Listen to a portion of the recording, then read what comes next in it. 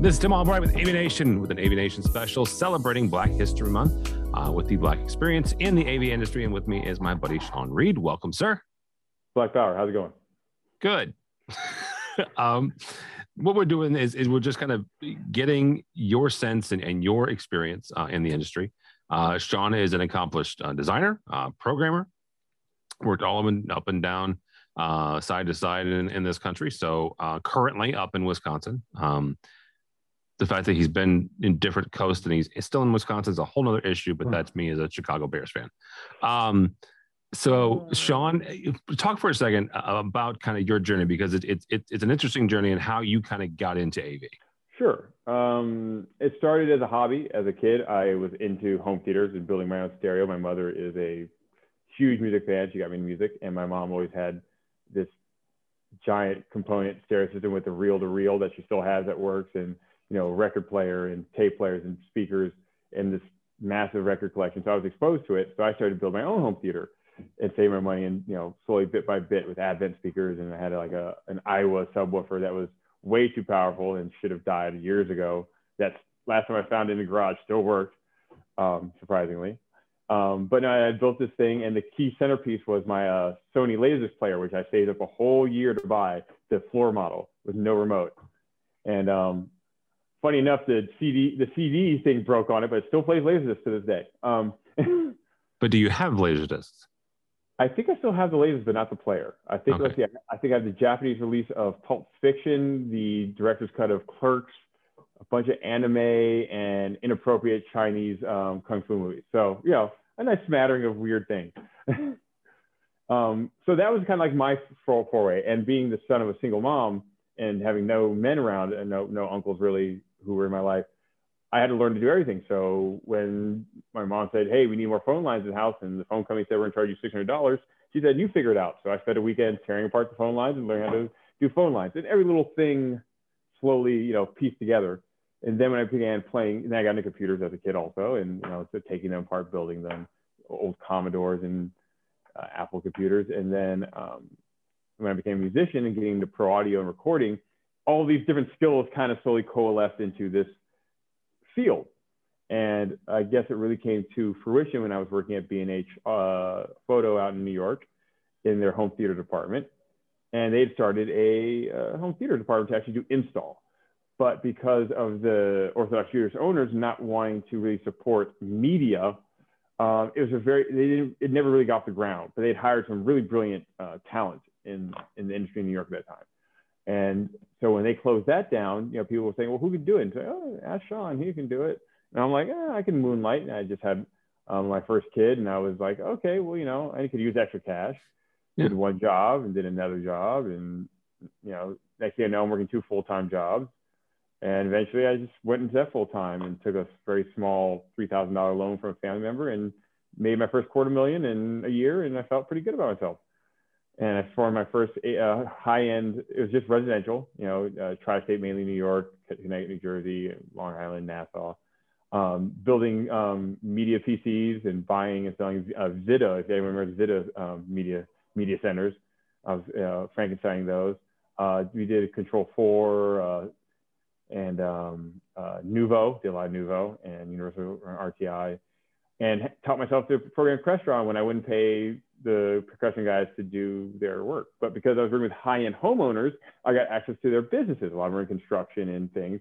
And then I got access to commercial. I said, ooh, commercial is much more fun, because in residential, they'll spend all the money in the world to make toast, even if you tell them it won't make toast. And then you have to argue with the wife about the drapes and the paint, and you have to be a marriage counselor. When you're in a failing marriage, you don't want to be marriage counselor to 20 people when you can't make your own work. I go to work 8 away from my wife, so why would I want to deal with you and your crap? So it was fun. Then 2008, 2009 happened, and everyone went out of business. I bought 2 smaller companies and then eventually sold mine. I think roughly it was like 30 companies in New York, and in the end there were 6 or 7. We all kind of went by the wayside, and went back into pro audio a little bit longer and made some connections. And then when I moved from New York back to California, got into commercial heavily. So I've been in the field about 14 years altogether of AV in pro audio altogether. Well, pro audio much longer. And I thought commercial would be much more to my liking. not so much sales. I never liked sales, and I always get pigeonholed in sales and really wanted to do design. And so was doing design on the side while doing sales and not being able to move up in the company I was in. Got a chance to do project management, which was cool, but I still wasn't getting to where I wanted to be. But I got to learn all these disciplines. And that's really how I got into it. And here I am today, you know, the great nomad of AV, apparently. Well, you are one of several, certainly, but you have been back and forth. One of the things I want to talk about, and it's something that, you know, I don't ask lightly, but I've said this several times. I know who I am. I know what I am in the industry, and I am pushing the old white guy. I'm not quite to the old part yet, but, you know, middle-aged white guy. How about that? And so I don't have the same experiences that you have. I haven't had some of those challenges. So talk for a second about, you know, the hurdles that you've had to face, and then how you overcame them. Well, that's an interesting question. So hurdles I've had to overcome, those are vast and many. As we know, AV is a very monochromatic field. That's a nice way of saying it's a lot of white guys. Yeah. And so, and I grew up in California. It's very diverse. Went to private school, so I was used to being around it. But if I'm being blunt, you know, I describe AV as a collection of nerds who found their calling and a way to make money out of their nerddom, which is what we should all do. That's why there's an ILM, and, you know, there's a Blizzard Games, and there's a LucasArts, a bunch of nerds who found a way to profit off it.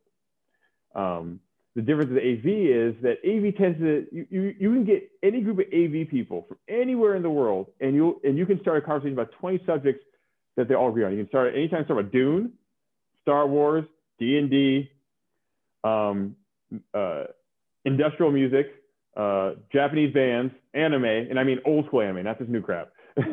Obscure avant-garde bands, you know, you want to talk about like Nico, Mr. Bungle, John Zorn, you know, Merzabal. Everyone seems to know the same crazy bands I've never heard of. Cosplay is always a big one, but, you know, you kind of see a general milieu of people. You know, I've never seen more people argue about which was better, Zork 1 or Zork 2, than AV guys. And if you need someone to explain what Zork 1 and Zork 2 to you, you should not be watching this video. Exactly. Go ask your friends, they'll know. So as far as interests are all the same, but for me, I have run into quite a few problems in that field because to me, what happens to most nerds, and in the pejorative of nerds, because now nerddom is cool, because anyone can watch Game of Thrones and still be cool, you know, whatever. I still haven't watched it or read the book, so I'm not going to. I'll go play D&D and watch Record of Loadout Wars. Seen it, done it, don't need to. Two things happen. Either they stay a nerd, and a full-blown nerd, and I'm like all for the nerds, or they got to college, got cool, finally got a girlfriend, cleaned up, lost some weight, and now they want to forget how nerdy they were because now they're the cool white guy. And they're two different personalities. The ones who were able to transition out of the appearance of nerddom are the worst, because they have this little chip on their shoulder. That's how they've made it out. And when I come along, I deal with a lot of ego, misplaced anger, or misdirection of a lot of things. And it's difficult. I usually have to approach every job, whether it's a contractor or as an employee, with a lot of caution, careful how I act, what I say. You know, even when I know I might have a better design or an idea, I have to be very cautious about how I approach it. I sit in meetings, and just because I have an idea that I want to be heard, if I am too forceful, then I'm combative and yelling, even when I'm saying, well, no, I just want to be able to say what I think without being shut down. You pay me a lot of money to give you information, yet you don't ever want to hear it. So if you just want me to sit here and be a bump in a log, find somebody else. I like to work for a living. There's a lot of that. I've run into, without saying names or companies, a lot of times where I'll have a manager or supervisor who will find any issue with the design to say, so I'll claim incompetence because they're threatened by my very presence. I've lost many jobs that way. I've had false claims of racism put on me by other minorities in AV companies. So it's been difficult. One of the reasons why I always try to stay an independent contractor is because I don't have to deal with that crap. It lets me to still enjoy it. Do you not, though? As an independent, I mean, don't you that doesn't happen even? Okay. No, because it's me dealing with the client, and if they're someone I don't want to deal with, I don't have to deal with them. Versus when you work in an office and this person's your boss and they're being condescending and racist, and you have nowhere to go but to them, you're stuck. I can see that. Yeah, it's very, like I said, I won't get into any names, and unfortunately, we've seen NDAs and discrimination lawsuits in the last few years. I've probably started fighting back and winning. I don't think things have changed, but I've definitely become more assertive than I used to be in my 20s and early 30s. So yeah, I mean, it's hard to talk about them getting specifics, and because, like I said, there have been a few lawsuits, I can't get too specific, but the lack of diversity in AV is a big problem, and people are starting to address it. Automation Arts, who I work for now, is really ahead of the curve. I think I'm the only person of color who works here, but they are actually seeking out women and BIPOC, Black, Indigenous, people of color, the general term now that people are using, to bring them in, especially in Wisconsin, which is about as integrated as a lined sheet of paper. But trying to actually, not because it's just the right thing to do, but as research shows, when you have a more diverse cultural, ethnic, racial workforce, you get a better work product because they're bringing different experiences. Whether it's all men, all women, you need different experiences to create a better work product. How I approach things, how you approach things, how a woman would, or Asian person, or we all bring these different things to the gumbo that is our project manager, our design, our understanding of technology. I come from an audio background primarily, so I'm one of the audiophile guys. I like things to sound good, but the honest truth is, even though a Tannoy sounds better than a JBL, does the client tell the difference? No, because they're still using Zoom through a Mercury and everything sounds like crap. So will I argue with it internally? Not even more. Why are we sitting arguing? Junky but loud versus a Tannoy. I'll take the Tannoy any day. But JBL likes to give rebates. It's like strippers throwing the money back at you. Who would say no?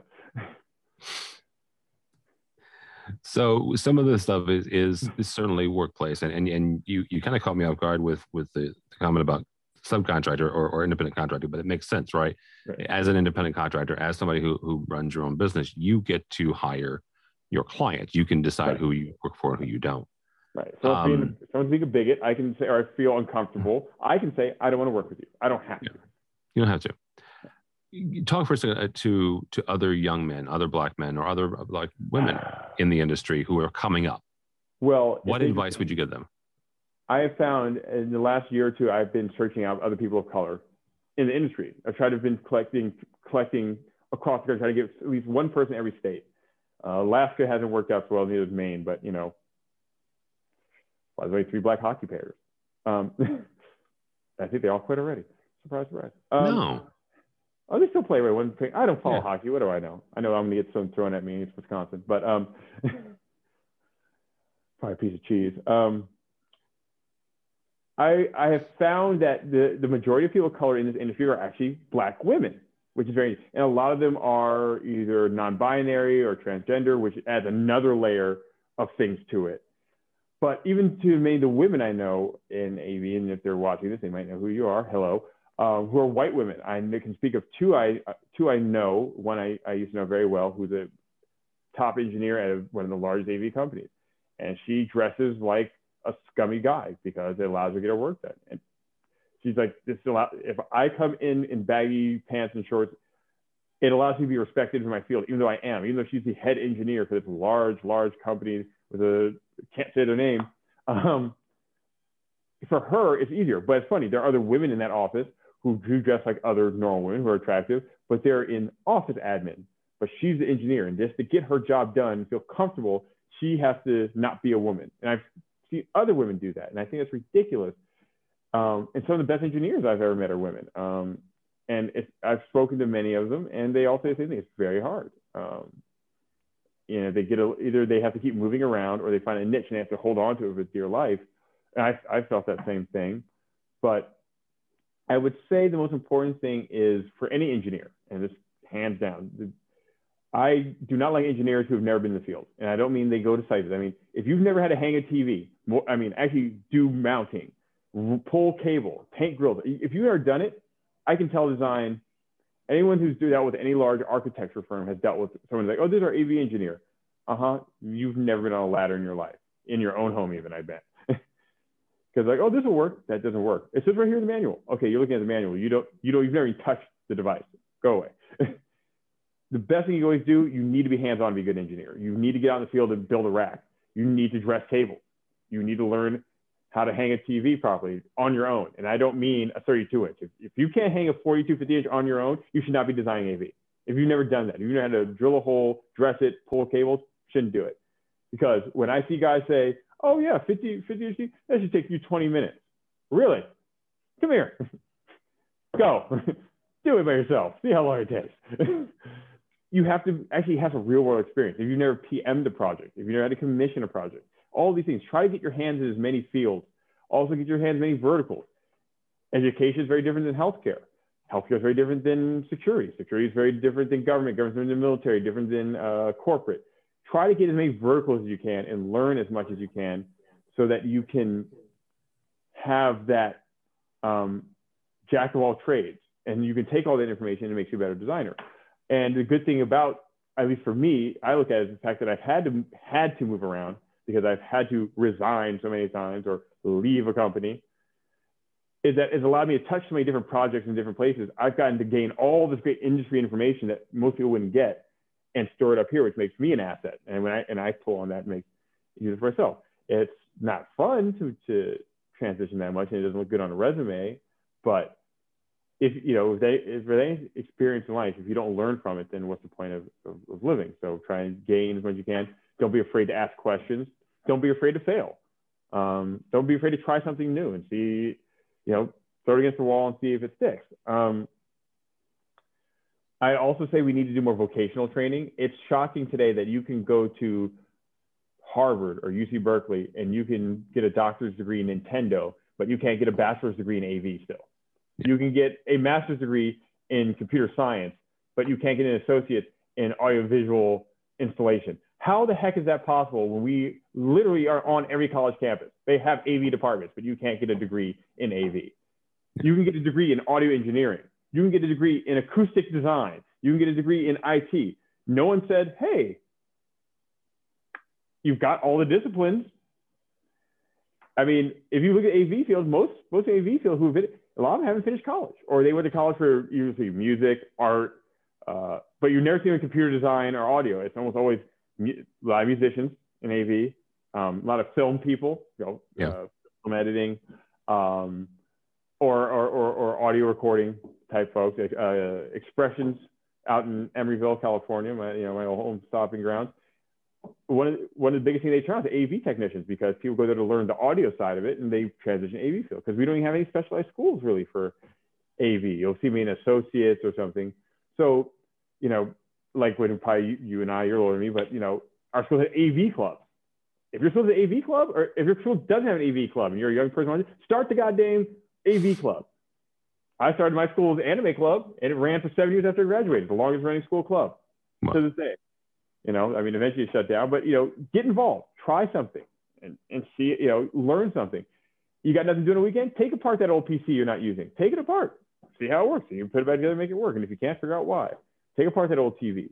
Get your hands dirty. Read a book, not on a Kindle, a book.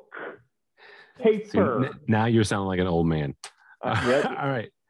I am an old man. That's what they saw in my yearbook in high school. It says, have a good summer, old man, for even freshman year. many years from now, because you are not an old man. But when you retire, I want you to think about that time. Look back on the industry and what do you want to have seen changed? And what do you want to have changed? I would like the AV industry to get the respect it deserves. For too many years, we've been the bridesmaid, but never the bride. And that's slowly changing, but it's only changing because we're changing genders from AV into incorporated in IT. And if anything, IT should be incorporating into us, in my opinion, because they're more dependent on us than we are on them, really, when it comes down to it. IT is God's honest truth, very simple compared to AV. AV, you have to be a jack of all trades. You have to know construction. You have to know electrical. You have to know IT. You need to know about IP tables and voltages and audio. We have to know 20. We have to be masters of 20 different things to just as much as build a huddle room. And so it's like, well, let's fold AV into IT. No. IT should be folded into us. I would like to see more women brought to the forefront of AV. AV is very creative, and women generally are much more expressive in that regards. I like to see AV as an art form. I mean, just to give you a prime example, electricians, I'm running romance here, and I'm doing that, and that's taking me lumens and incandescents. Okay, I'm done. We have to say, what's the best display out of these 30 manufacturers for this room? What's the best size? And what camera's going to go best under there? And what cable routes do I have? And now what cable cubbies? Do I have put cables? Wall. You have to literally be able to be an interior designer, a construction designer, and a technology designer simultaneously at all times. Yeah. And still be good at customer service and not be a total, shoegazing lunatic like most of our programming friends who, have 30 cats and still live in their parents' basement, but still have every Flash comic ever made somehow in mint condition. Hey, I'm not knocking it, but we have to really be able to do so many different things. And I tend to think that, people of color are generally much more outgoing because we have to kind of overcompensate for being marginalized. That helps us. We can kind of get into the spaces. We can bring those different experiences to the forefront and challenge a lot of things. I'd like to see the industry embrace the diversity that is there. It's just hidden. There are a lot of amazing people in this industry who've been in it for decades, people of color, who get very little recognition, unfortunately. And many of them are trying to stay in the AV field, but get out from the company they've been in where they've been stuck for so long because they're a woman or they're a person of color and they can't get past this little box they've put them in. And I've experienced that too. And a lot of them come to me and say, hey, I want to open my own company. I say, do not open your own AV consulting company. Do not. If you do, the first thing you should buy is a tombstone and keep it there next to your desk. Just leave the date off, or you put the date you started the company as your end date. AV consulting is gone. I mean, most bid requirements require that you have at least 3 employees. And so if you're an independent consultant, you best you be as a sub, and you're just setting yourself up for that. There's a lot of money involved in the insurance, all these things. But study, know the business side. Know whatever state you're in, gain skills that you would have. For me, for example, like I'm very keen on building codes, which is something AV people are like, I'm like, yeah, it doesn't happen often, but that one time your client gets slapped with a $25,000 to $100,000 fee because you said, hey, we don't need all those ALS channels. Hey, you can put that schedule up 2 more inches. And then they say, hey, you're paying this fine. I've seen it happen. Don't be afraid to be the person to point out the innocuous. You be the innocuous, because the innocuous is, devil's in the details. And AV is all about details. You ask 10 AV engineers, RS-232 or CEC, and you'll get 10 answers. And even though they're all saying the same thing, they'll get 10 answers. You'll get one answer. It will not be CEC. At AVNation Arts, we are a big supporter of CEC. It depends on the display, what you're doing. So as that is our standard. We'll discuss this later. It is, and I've seen it work, and it can work. CEC has gotten much better, and if you know your displays, that may be true. It has been a minute since I programmed the system, so right. No, CEC has gotten better. I prefer RCC, but now people are using the LAN network. Absolutely. You didn't give me LAN as an option. You said CEC or 232. Well, so. I'm still RS-232 because I like to sit on a rusty ladder with my headphones on, and getting pieces of copper stuck in my fingers. Oh yeah. At 3 a.m. On some random corporate campus, pissed off. That's life. That's the best part of AV. When you're like, how many hours have I been here? Oh, the sun's coming back up. Isn't that gorgeous? You look back at those. I look back on that with reminiscence. I look back at hanging TVs in the Bronx and opening up walls and finding wood and cobblestone and trying to find ways at midnight to hang some guy's TV so he can watch the game. All those things you learn by actually being there. The joy of designing your first large project with multi-tier audio, and those are your first broadcast system, or maybe commissioning your first control system. All those little things that when you're doing them, you're freaking out. Oh, I'm gonna screw this up. You look back and go, wow, I did that. I figured that out. And that's the beauty of it. That to me is where I'll be looking back, and I'm hoping in some time when I retire, I plan to do I'm from Oakland, California, so I plan to do a 2 short tests. I'll retire every 5 years and come back and say I'm back like I never left, and say I've invented something cool and new, and then retire again. So I'll probably retire next year, and then I'll come back again. Okay, we'll have you on when you come back then. So. Yeah, something like that. But I would like to see, particularly women. I'd like to see more young people brought in and trained. I think this is an industry that would do very well for a lot of Black and Hispanic, Latinx, and Asian youth who already have an interest in a lot of things you're talking about: computers, music, audio. They all feed together. And if you're already in your school's anime club, and you're already a burgeoning audiophile, and you're already taking apart your iPad because you realize it's crap, and you just want to see if there really is a genie inside, and oops, it's not. It just says made in China, and why'd I pay so much for this? You're the guy who's going to be where we are in 20 years. Yeah. Don't be afraid to embrace it now. Look into things, buy books, and don't be afraid of read audiobooks. Anything on sound engineering, sound reinforcing. There's a great Yamaha book on sound reinforcement. It was printed like 87. Almost every AV engineer. Yamaha Guide to Mixing. Yep. Yeah. If you don't, I have 3 versions of it, all beat up. If you don't have that, what is the hell is wrong with you? If you don't have I have my first edition of AV over IP from, that's highly out of date, but some of the language that's in that first edition is very critical to thinking about AV over IP, whereas the new one's cleaned it up and made it standardized. It's still thinking of it theoretical, which is very important. Reid, I can't stress it enough. It's funny when you look at any AV person's house, they don't have good AV usually. They usually have ATV, maybe a mixed mass speakers, and a bunch of cables laying around, if that, or they have no TV at all. If the shoemaker has no shoes, the hairdresser has bad hair, AV doesn't like me. When I go home, I like to relax and fill my mind with information. Just think, try to be creative. Don't be afraid to say, hey, this might work. Try it out yourself. If you can save some money for your new Nikes or your, new YouTube channel, buy a cheap rack. Get a rack from an old client. Start building your first rack. Build a test rack in your house. Just for fun. See what you can piece together. Even if it's old equipment, even if you have to get an old 2G DGE and, a CP2 and, some old BSS stuff. If someone will give it to you, who cares? Or figure it out. That's what we did. We were all guys who took stuff apart and said, I want to be the person who put it back together. Just like every great mechanic started by taking apart their first car, or every hardcore cyclist building a bike. Get your hands into it. It's not everything is, technology is not just about the presentation. I always get hung up when people talk about how ugly Extron products are. I'm like, I don't look at AV gear for the aesthetics. What the hell do I care? The rack's going in a closet. No one, if someone actually walks by a rack and says, oh, that colored gray on the Extron's ugly, I'm like, hey, how's the audio sound? Great. Then shut up about the color. How often are you looking at it? If an AV company makes cool looking product, you probably shouldn't be speccing it.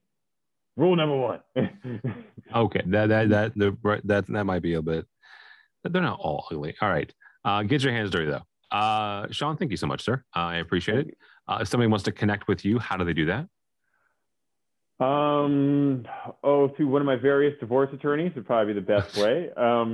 They seem to be, one of my ex-wife's divorce attorneys, they love to send me crap daily, hourly.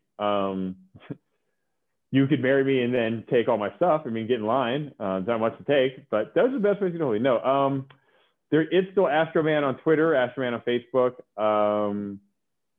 You can reach out to Automation Arts in either Madison or Milwaukee, and they can direct you to me.